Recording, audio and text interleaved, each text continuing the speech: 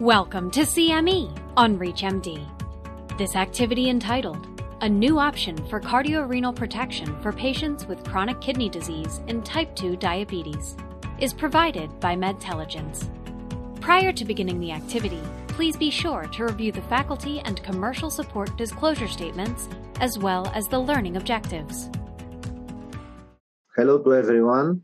Do non-steroidal mineralocorticoid receptor antagonists, or MRA, added to maximum tolerated renin-angiotensin system inhibition reduce cardiovascular disease and kidney disease progression in patients with chronic kidney disease and type 2 diabetes? And how do we translate this data into patient care? These are the questions posed by the authors of the Fidelity analysis, and that we hope to answer here today as well. This is CME on ReachMD, and I'm Dr. Gerasimos Philippatos from the University of Athens. I'm cardiology, and here today with me are Dr. Wang and Dr. Morales. Dr. Wang, welcome to this discussion. Thank you, Dr. Philippatos. It's a great honor to join this panel discussion. My name is Angela Wang, and I'm a nephrologist by background working in Hong Kong at the Queen Mary Hospital. Welcome, Dr. Morales. Hi, my name is Javier Morales. I'm a practicing internist in Long Island, New York. Thanks again for having me join you in this panel discussion. And we have a lot to discuss today, so let's begin.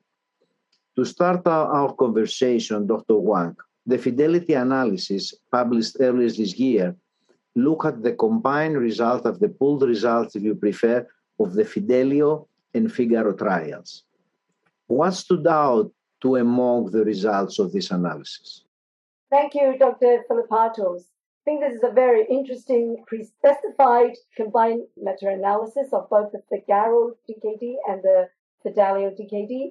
And it's very interesting that the aim is actually to look at the relationship between the use of finerenone in relation to the composite cardiovascular and kidney endpoints in a range of patients with different eGFR for those subjects with having diabetic kidney disease. And they define the stages of kidney disease using the estimated eGFR categories and also using the urine albumin to creatinine ratio. And in fact, urine albumin creatinine ratio is a very important measure because it is able to identify subjects who have high cardiovascular risk despite having a relatively high eGFR. There are two key composite endpoints. One is the cardiovascular composite endpoints of this trial, which is the time to cardiovascular death, non-fatal myocardial infarction, non-fatal stroke, or hospitalization for heart failure. Also, this combined analysis would look at the kidney composite endpoint, which is the time to kidney failure sustained more than 57% decrease in eGFR or renal death. And what they've shown is in the finerenone treatment compared to the placebo treatment reduces the risk of composite cardiovascular endpoints by 14% and the kidney composite by 23%. So the data show that the finerenone on top of these standard of care actually reduces the risk of clinically meaningful cardiovascular and kidney outcomes in patients with type 2 diabetes over a broad spectrum of chronic kidney disease. It is also important to actually look at the different outcomes that constitute the composite cardiovascular outcomes. In fact, it was essentially the reduction of hospitalization of heart failure, which is about 22%, and that was highly significant with a P of 0.003. So clearly, reduction in the hospitalization for heart failure is one of the key aspects or key benefits with the finerenone. So thank you, Angela. I think that, Javier, what was very important for me when I saw the results is, first of all, that 45% of these more than 30,000 patients, they had a history of cardiovascular disease, and 45% of them have preserved eGFR. And the only indication of chronic kidney disease was albuminuria. We don't measure very often when we see a patient with a GFR of 70 and a history of a stroke or a PCI, we didn't measure UACR. I think now, with the results that Angela presented, probably we should slightly change our practice. What do you think? Well, first of all, when we're looking at kidney function, we have glomerular filtration rate. That really defines kidney function. However, the presence of albuminuria really correlates most with kidney damage. And oftentimes that kidney damage will occur before a decline in the GFR. So it's really important to make that distinction. And for years, as primary care providers, we always looked at GFR and we always thought about using things like ACE inhibitors and angiotensin receptor blockers as agents in patients with diabetes to protect their renal function. And short of keeping them on these agents, there really wasn't much more to add on to that other than the SGLT2 class, which really has made its mark globally. And now, of course, looking at mineralocorticoid receptor antagonists. So I think that now, because of these study designs, I think urine albumin creatinine measurement is now an emerging strategy that's always been really under the radar. Yes, you are absolutely right. And I think but the best way to see what we do in everyday clinical practice is to discuss some patients, to discuss some cases. And for the first case, we have a 59-year-old female who was diagnosed with type 2 diabetes 4 years ago.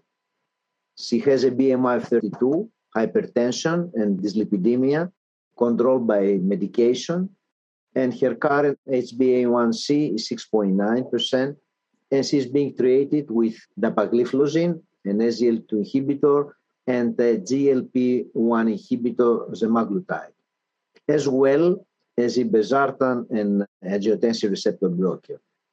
Her eGFR is 50 with a UACR of 400 milligrams per gram.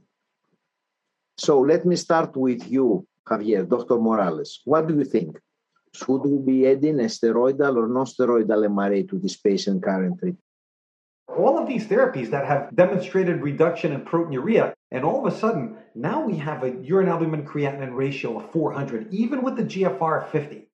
Obviously, there's a fair amount of inflammation that may be going on that could be driving and potentially worsening this patient's renal function as time goes on. So for years, we've always looked at progressive kidney failures really related to three different things, and that is hemodynamics and blood pressure fluctuation with glomerular filtration pressure being affected. There's the metabolic factor with glycemic variability. Sometimes that can actually produce a little bit of inflammatory changes. And then, of course, inflammation itself. So taking these into consideration, with a urine albumin creatinine ratio of 400 milligrams per gram, the cat's out of the bag and it's running down the street. So it's just about curtailing this and preventing it from getting worse. So obviously, this would be a person that would benefit from going on some sort of mineralocorticoid receptor antagonism. So for the most part, we have non-steroidal therapies and we have steroidal-based therapies. So why would I want to use a non-steroidal instead of a steroidal-based? Well, it's quite simple, and it's all based on half-life. So if we're dealing with a steroidal-based agent, they have a much, much longer half-life. They have less specificity for the mineralocorticoid receptor. They have greater anti-androgenic effects, and in addition, have a greater risk of hyperkalemia. And when we look at that pivotal trial, the Fidelio study, and we looked at potassium in particular, potassium went up maybe by about 0.2 millimoles or so. So there was really a negligible effect on potassium. So for me, it winds up being a safer agent with a lower half-life, with demonstrable renal benefit, and to boot, the secondary endpoint. And I know, Dr. Filipatos, you being a cardiologist can certainly appreciate the reduction in major adverse cardiovascular events that was noted in this population of patients. Yes, thank you. Angela, any comments on this case? I think this is actually the typical patient population that were being recruited in the Fidelio DKD trials. So therefore, the patient actually needs additional treatment with the non-steroidal MRAs, which is actually very well evidenced in the Fidelio DKD and also in the Fidelity meta-analysis. You are absolutely right.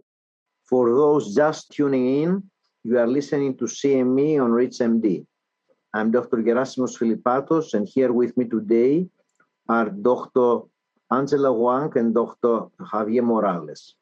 And we're reviewing case studies to help put into practice the results of the Fidelity analysis on the use of non-steroidal MRAs in patients with CKD and with type 2 diabetes. Let's turn our attention to our second patient, a patient with heart failure. We have a 60-year-old male with diabetes for 8 years who presents with an ejection fraction that is approximately 45. So she's in heart failure with a mildly reduced ejection fraction, UACR of 150 milligrams per gram, GFR of 30, potassium of 4.8, sodium of 138, and he's on sacubitril valsartan, epagliflozin, carvedilol, and furosemide. So we are at a decision point here. Do we start an MRA? And if so, do we start a steroid-based MRA or a non-steroidal MRA? Dr. Wang, what do you think? One thing it reflects perhaps from the nephrologist's point is that the patient had an eGFR of 30, which means that the patient already had advanced CKD, and then the patient still have some degree of albuminuria, although not as high as the previous case. And he also had active cardiovascular disease with a mid-range ejection fraction. So I'm aware that according to the European Society of Cardiology heart failure guideline, in fact, an MRA is given a 2B grading for use for the heart failure mid-range ejection fraction. And for this particular case, I would actually use a non-steroidal MRA rather than a steroid-based MRA. The non-steroidal MRA is much better evidence, both from the Fidelio, Figaro, and also the combined analysis Fidelity trial meta-analysis. So, Dr. Morales, Javier? What I like about this particular case is the question of SGLT2 versus non-steroidal mineralocorticoid receptor antagonist, and which one should you use first and why? And, looking at the data, if you're looking at the Fidelity trial, it winds up that about 7% of patients that were in this combined data were on SGLT2s or GLP-1 receptor agonists. And it basically showed benefit. And in terms of the SGLT2s, there was a subset analysis that was actually done using a model with the Credence study. And what they did was they took these patients that were on the Credence trial and they selected out their cardiovascular risk factors and they plotted them head to head against finerenone. The SGLT2 had a 30% reduction. It was 28% for the finerenone group.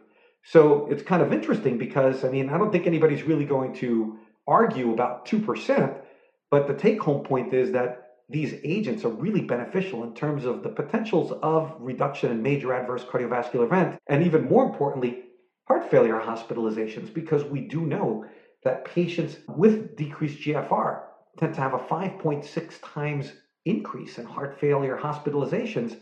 So I think that was a fascinating conversation, but before we wrap up, Angela, Javier, do you have any take-home message that you would like to share with our audience? I think one of the really key message is that we really should perform urine albumin screening among the patients with type 2 diabetes in order to identify patients that are at risk of adverse cardiovascular and kidney outcomes earlier for earlier intervention. I think the non-steroidal MRA should be initiated in early stages of kidney disease, as shown by this entire spectrum of CKD with the type 2 diabetes in the trial.